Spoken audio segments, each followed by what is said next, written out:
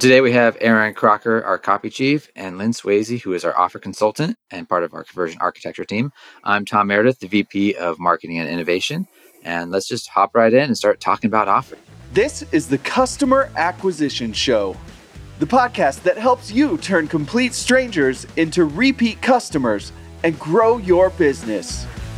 First, I guess a little bit of background for each of you. Lynn, I will let you go first. How did you get into becoming an offer consultant and end up at Tier 11? Yeah, so my background's in direct response copywriting and marketing automation. My first job was in marketing, and my first copy job was with information marketers. So I've worked with a bunch of big names, and my brain has just constantly been, how do we improve this? How do we reposition you? How do we make this even sexier and more compelling and more converting? It's evolved since 2015, and I'm here because of Aaron. We met at Copy Chief. Yeah. All right, Aaron. Well, I am Aaron Crocker, the copy chief here at Tier 11. I spent the first 20 years of my career in direct response copywriting, where I met Lynn, one of the more incredible individuals I've ever met in this world. She's brilliant, just freaking genius. I was introduced to Tom by way of another copywriter. Anna, if you're out there, good to see you, buddy. And Anna introduced me to Tom, and long story short, we ended up here about a year ago. Excellent. Yeah, Aaron started about a year ago, and very quickly after, he's like, gotta hire Lynn. And you've got to be coming up on a year if you're not there already, right? Just past it. Just past a year. All right, so I guess the place to start is at the beginning. And I think one of the more confusing things out there, there's no clear definition of, is what is an offer? Yeah. And that's the thing. Like, I wouldn't say there's a wrong definition, more just you need to have a firm definition. And here at Tier 11, with Camp and with what we do with media buying and traffic, the clearest definition that we've come up with is an offer is what you are selling at any point in the buyer journey. Early in the buyer journey, either top of funnel or early in awareness levels, that might be a lead magnet or it might be a quiz. Later on, it might be what you consider your core offer. It might be that product you want to sell. If it's e-commerce, it might be the bundle, it might be the course. And then later on, it might be a mastermind. It really is what you're selling. Aaron, do you have your own definition? Well, I do. I mean, we all have our versions of definitions. For me, offers are primarily thematic. What is the whole bundle that you're trying to communicate and sell? Most people erroneously think of an offer as nothing more than a price, right? And whatever else you're giving in premiums with the price.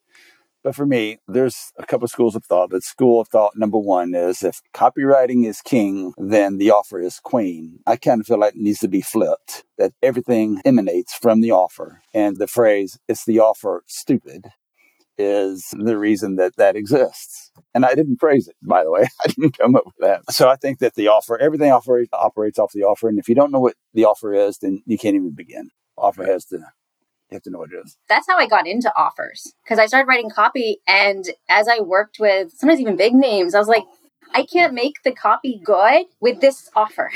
Right. Can we rename it? Can I make up a unique mechanism? It's missing a premium. Can I add this? And some of what I learned about offers was I could write better copy. What do you say, Aaron? Like, we can't sprinkle magic pixie dust or things aren't good.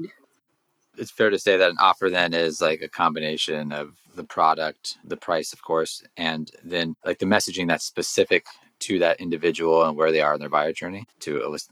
Is that how you'd phrase it? Yes and no. I think when it comes to optimization, I like to separate them just because that lets us do more testing. If the offer itself is, or not the offer, let's say the product, right? What it is you're selling in this funnel step is good. We've got a good name. It's got an urgency mechanism or a scarcity mechanism. It's got a premium. It's got a guarantee, et cetera, et cetera. It's optimized. We know that what the features of it are good. It's exactly what we know that the audience wants. I don't want to mess with it. I'm going to now work on the copy.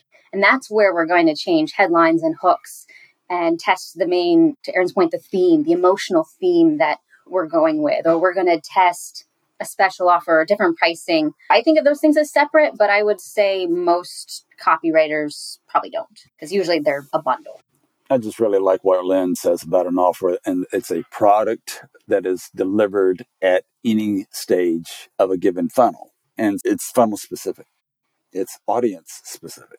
It's messaging specific. And offers can change left and right. But Clayton Makepeace sums up an offer like this. And if you don't know the name Clayton Makepeace, he is one of the highest paid copywriters, now deceased, bless his heart and rest his soul. But his offer, he says, your offer is your main product plus the premiums, that is the freebies you're giving, plus your price and then your delivery details. Okay. Offer is main product, premiums, price, and delivery details. I think the product and the price are pretty obvious in that. How would you define, like, give some examples of premiums or delivery details? Premiums are any bonus extra to how your buyers might perceive being bonus or extra to that main core offer. What's interesting about premiums is that big names like Agora, for example, will sell the premium as a way to get more purchases of their core offer, which is their subscription. There's always tricks to these things. But a premium, let's say we're selling a course, right? A premium on the first page, not talking upsells or anything, but on that first page might be, oh, by the way, you're also getting our template of ads, or you're also going to get this thing, this extra video or behind the scenes look, or usually it's something, whether we're talking about premiums or upsells, it's got to be something that makes the buyer get the result faster, get it easier with less effort. I already said faster, easier, get a better result. Keep those things in mind. And premiums can either increase scarcity or increase urgency. So you can also use premiums to say, hey, the first 5 people who act, they get this extra bonus. And that counts too as a premium. Yeah. Would you add anything else, Aaron? Or any favorites that you like? Yeah, I mean, one of the supplement products that Lynn and I worked on, it was the bottle of pills you can upsell to and get a percentage off if you get another bottle of pills. But also the premiums became free reports on how this supplement works. And we knock off a couple of those free reports to go with the sale of the actual dietary supplement. Right. Was it like a workout or like a nutrition plan or things that help that were tangential? We know they're already interested in their weight, right? Because of the nature of this particular supplement is a metabolic hormone kind of supplement in the weight loss space. We kind of know their sphere of intent and what they're interested in and what they want to. Adding something else, yeah, it wasn't another supplement, but it was workout or diet plan that is proven to work. Other foods you should and shouldn't eat, other supplements you should or shouldn't take. And all of these things, of course, would lead back to further products and whatnot. They were sales tools in themselves, but pitched as extremely valuable. And what you want with a premium is that for some buyers, that's going to be what they buy, right? Where they're like, I just want this. Like, I don't care about this other thing, but I want this. And that's enough to get them engaged. It's really adding all of the paths possible, what I call stacking the deck, which I don't think that means anything. But we want to try to make it so that we've done everything possible to get the conversion. Great. And how about the delivery details? So delivery details could be everything that it takes to deliver the product, right? You'll get an instant download, right? You'll get instant access to our website. You'll get instant follow-up emails. Anything that requires... So is delivery details just having that mechanism, or is it actually a section of copy that we would include on the page? Well, as a copywriter, as Lynn, everything has to be enticing, right? And it has to be as exciting as you can make it. While everybody knows that you can get instant access to the intranet or whatever, but if you're selling stocks, well, you get instant access to our daily updates and not available to the public. And anything you can do to make your delivery details more exciting, the better. It's often missed in copy. Right? It's lazy copy oftentimes. And, but a good copywriter is someone who's well trained in the art. And I hate to use the word seduction, but hey, that's kind of what it is, right? You can use indoctrination. Well, I mean, Is that better? Is that any better? Well, I'll say it this way. No, it's not, Lynn. All people, everybody loves an element of seduction in their life, right? And because it definitely is, it brings you out of the norm. Anything you can uptick the level of intensity, seduction, persuasion, however you want to frame it, ultimately boils down to how can I make this delivery copy exciting and get their blood rate up. Right, because no one wants to add it to cart. Nobody wants, think about what we usually have as the driving call to action. No one wants to add something to the cart. Nobody really wants to purchase anything. The more we can make those actions that we want them to take benefit driven. Hey, this is going to benefit you. Here's why. Oh yeah, a reminder. Here's why. This is going to change your life, get you the results. Magic wand, the better. Those last two pieces that you guys hit on of premiums and details are really about motivating the action, right? Or giving the delivery details is almost like a trust building, like as well, potentially, if it's like. Absolutely. Yeah. People don't like unknowns. So it's also a little bit of adding to the list of knowns, right? In our mind, anything that's known is pleasure, not pleasurable, but pleasure. Anything that's unknown is pain. The more we can say, hey, after you click the button, you're going to get XYZ and you're going to be subscribed to our insider list. And then from there on out, every week, you're going to get the best stock tips known to man. Again, I'm making stuff up. But the more you can pre-frame those things, yes, it adds more copy. It looks long, but it serves a psychological purpose of making these things known. They know when they click the button, what happens next. They know after they order that their money is not just going to go into a black hole. We might assume that people have trust, but this is the internet, right? Unfortunately, people don't. This is just another tool we have in our toolbox to increase conversions, because some people won't act because they're scared. They're afraid of being scammed. Right. It's just how it goes. Yeah.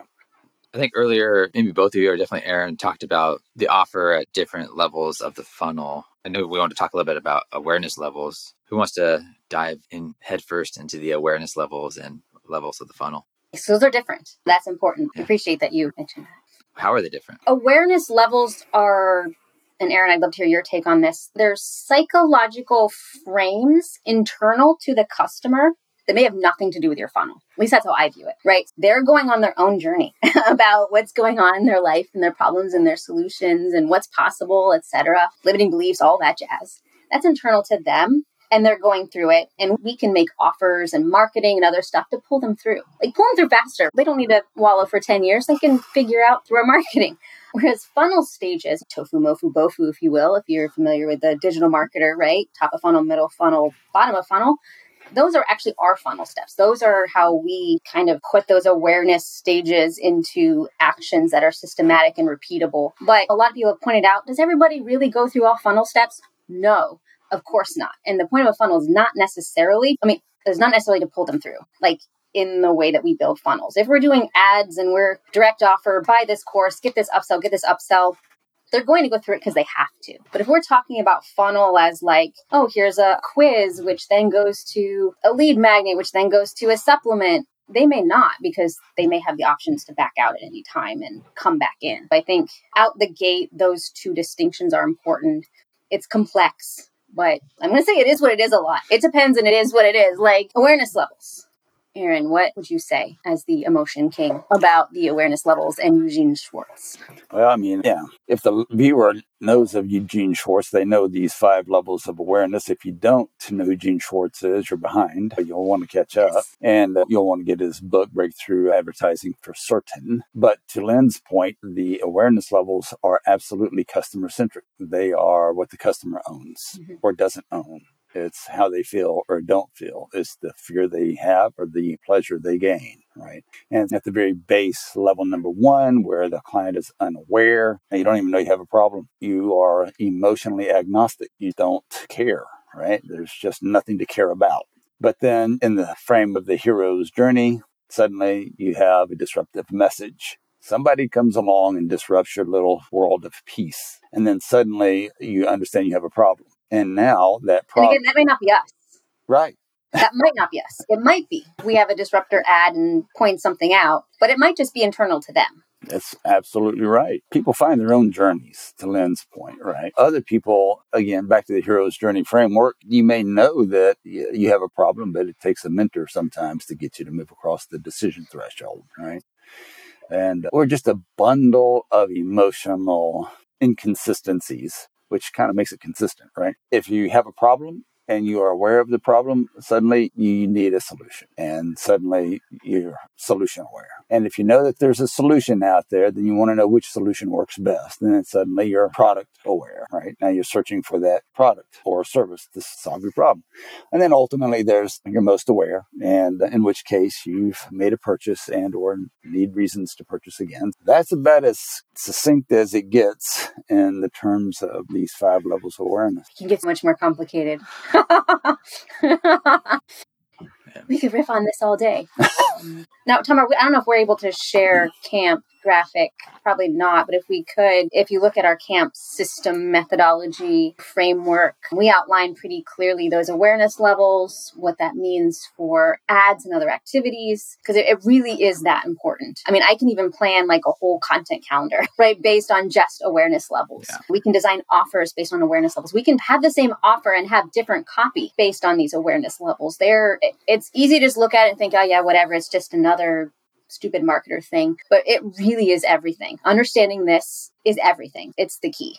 Yeah, I think awareness level as a former creative is like one of the most important parts of marketing and developing creative for advertising. And I'm sure we'll do plenty more like YouTube lives around awareness levels, because I mean, it's my passion as well, coming more from a video guy, but scripting for how people need to be handheld at each of these different awareness levels is kind of really what led to a lot of our success. Going back to awareness levels a little bit, how do they change based off the awareness level? I mean, they change with copy, right? But there are some offers that are better at some awareness levels than others. For example, one I see often is like, of course, my background's in agencies and tech agencies, right? So they'll put out a white paper and expect fresh leads who may not even know they have a problem to download this white paper. And that's the only thing they're going to scale their business with. Well, a white paper is really a post-problem aware lead magnet, an offer. That's really more for someone who's solution aware, even product aware, the way that white papers are built. There's some offers, quizzes are great for early, unaware, desire aware, problem aware leads. A quiz, I would put it earlier. I mean, obviously top of funnel because it'd be a first step, but I put it earlier in the awareness stages. You can design a quiz for the later stages, but that's more like a pre-qualification and not the type of thing you'd scale with. But most offers, I don't know, would you say, Aaron, that most things we can tailor in copy? I think it goes back to your beautiful definition that it's an offer is what it is at any given level of the funnel, right? An offer to a level 1 unaware client is definitely going to be different than a level 4 or 5 client. It's just drastically different. Let me give a beautiful example. When we were going back and forth on our current camp graphic as to whether or not to launch with level 1 as unaware,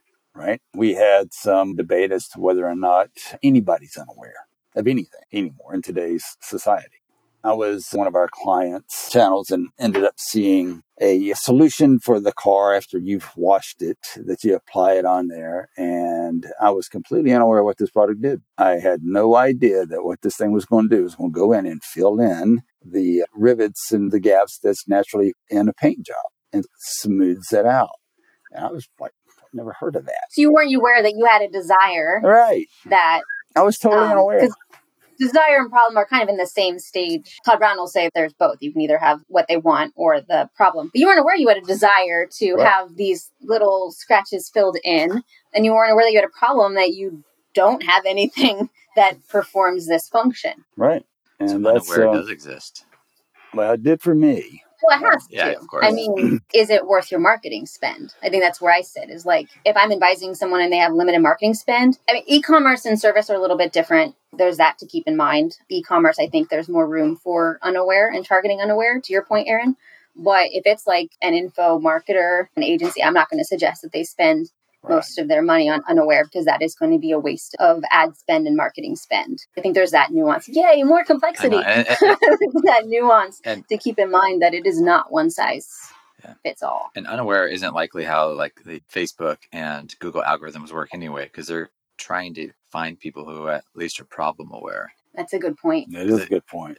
I mean, it doesn't know who doesn't know, but it knows who does know. Or who has tangential desires, right? Oh, hey, you're interested in car stuff. Well, you don't have a problem, but you do have desires to have a nice car and to feel proud about your car, or, make your sports car look better. You can tailor your message based on that. So it goes back to this idea of like, in the work that we do in the agency, we're most likely not reaching true unaware audiences.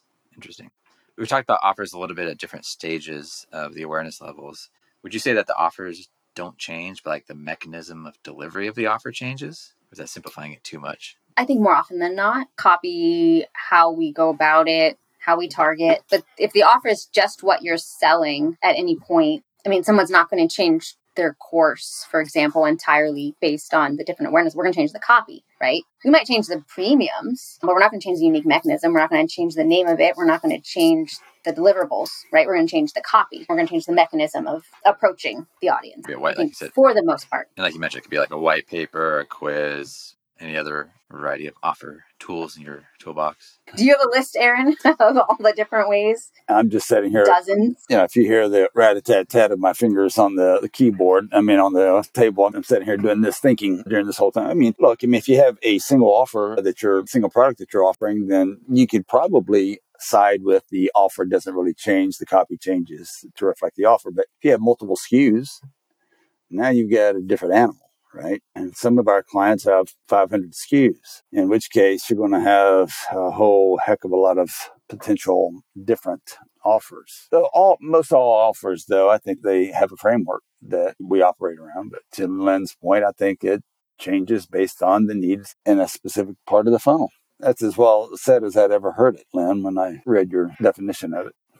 We've talked a lot about what an offer is or potentially is. What are like some common offer mistakes that you see?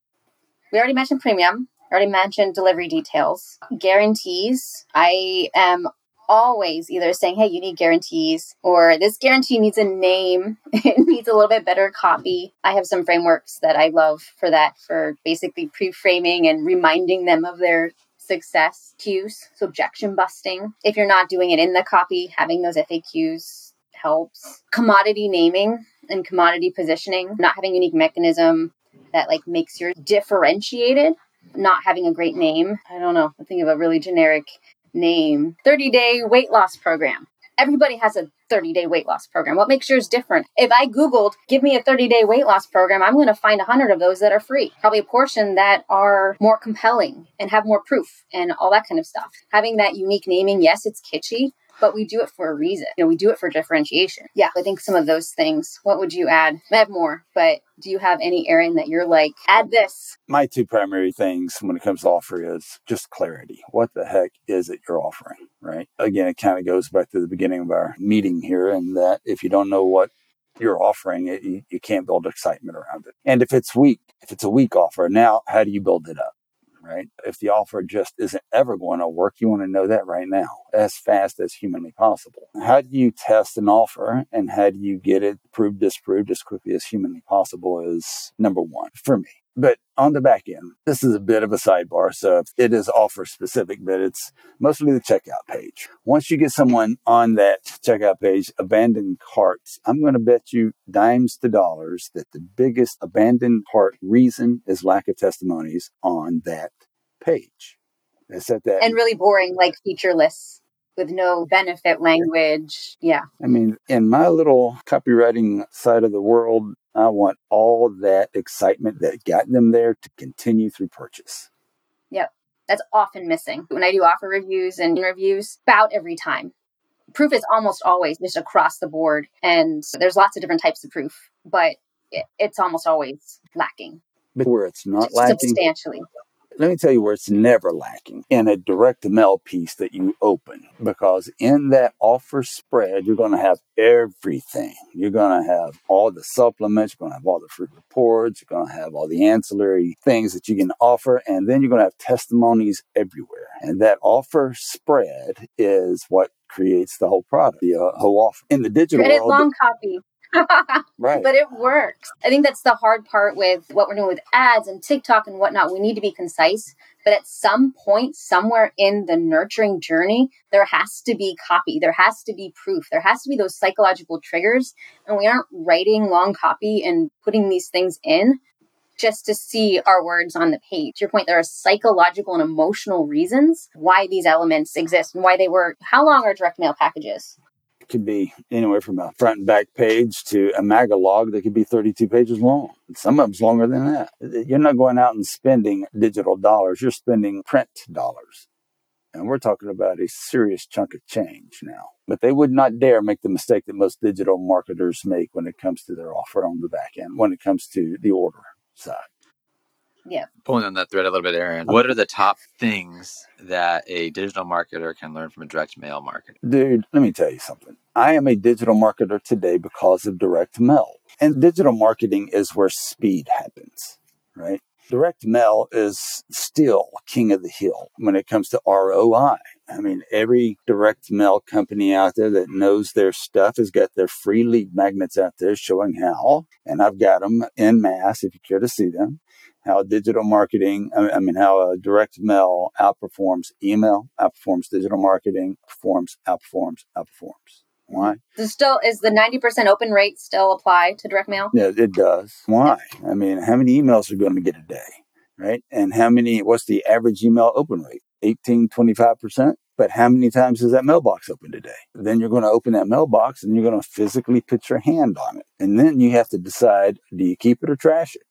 But at least you get a shot. And this is where Gary Benzavinga's words always ring true. And this is one of those things, Tom, that the digital world can learn from a classic, brilliant copywriting man who earned his way through direct mail. And that is, you make your offer itself, your advertisement itself, your direct mail piece itself valuable. And if you can make all of those valuable, then you don't get them tossed as much. I would say the very first thing a digital marketer could do that could learn from the world of direct mail is to make your ad itself valuable. Entertaining, anything you can do to get somebody to hang around another 60 seconds. But with intent. I mean, right. I think that's what is often missed is value, but with the right intent. Entertaining the wrong people, great, it's eyeballs. But if they don't have the intent and they're not going to pull through, you've just wasted time, money, effort, audience. And that's the hard part, right? Is how to do all of these things at once. How to induce curiosity and entertainment and add value while also not looking like you're selling ShamWow, right? Like, how do we do? Although I did read a thread the other day about how info marketing ads work for older demographics. That was fun. Actually, it kind of brings us back to what can digital marketers learn from direct mail? Well, what can direct mail learn from digital marketing? You can learn what works fast, cheap, and then put it in direct mail. Instead of trying to spend thousands and millions of dollars on a direct mail piece without it being tested, you can test it really quick online. We're coming up kind of on the end here. What are some last thoughts? And you could go for a little bit here if you have specific things you want to talk about. Just make sure you're clear on your offer. Once you're clear on your offer, then make sure that you maximize your offer through good copy. Once you have a good offer, the very next thing, here's your order. You got to have your offer down. But then to get your offer down, you got to know who your list is. It's typically considered list, offer, headline, in which case you can kind of build a framework. But you got to know where you're starting from. I would say, based on my experiences, reviewing offers for our clients and all the offers I've worked on, is that if your marketing isn't working, if your advertising isn't working, I have not yet reviewed an offer in a campaign where the offer couldn't be strengthened. There weren't at least 5 things that were critical that were missing. Guarantees, proof, premiums, poor naming. It is just essential. I would love to see more brands reviewing their offer before they scale traffic, or right as soon as they notice problems, because an offer that might have worked 5 years ago really won't work today. And you have to keep refreshing these things. The saying in direct response is that offers want to die. And it's true. You have to keep optimizing and refreshing, and you have to have all the elements there. I think on top of all the things that we do and the levers we can pull in media buying, offers are still where it's at. There comes a point where we can only optimize so much. And if the offer isn't where it should be, it's just not going to work. Well, thanks, Aaron and Lynn, for joining us on this offer roundtable. If you have questions about your offer or want to inquire about working with Tier 11, reach out at tier11.com, and we have a little form that you can fill out, and we'll hop on a call and talk about seeing if we can work with you on any part of your buying funnel. Thanks for listening to the Customer Acquisition Show. Take the next step toward growing your customer base. Visit tier11.com and request your customized growth plan. And remember to hit the follow button so you can be notified of future episodes.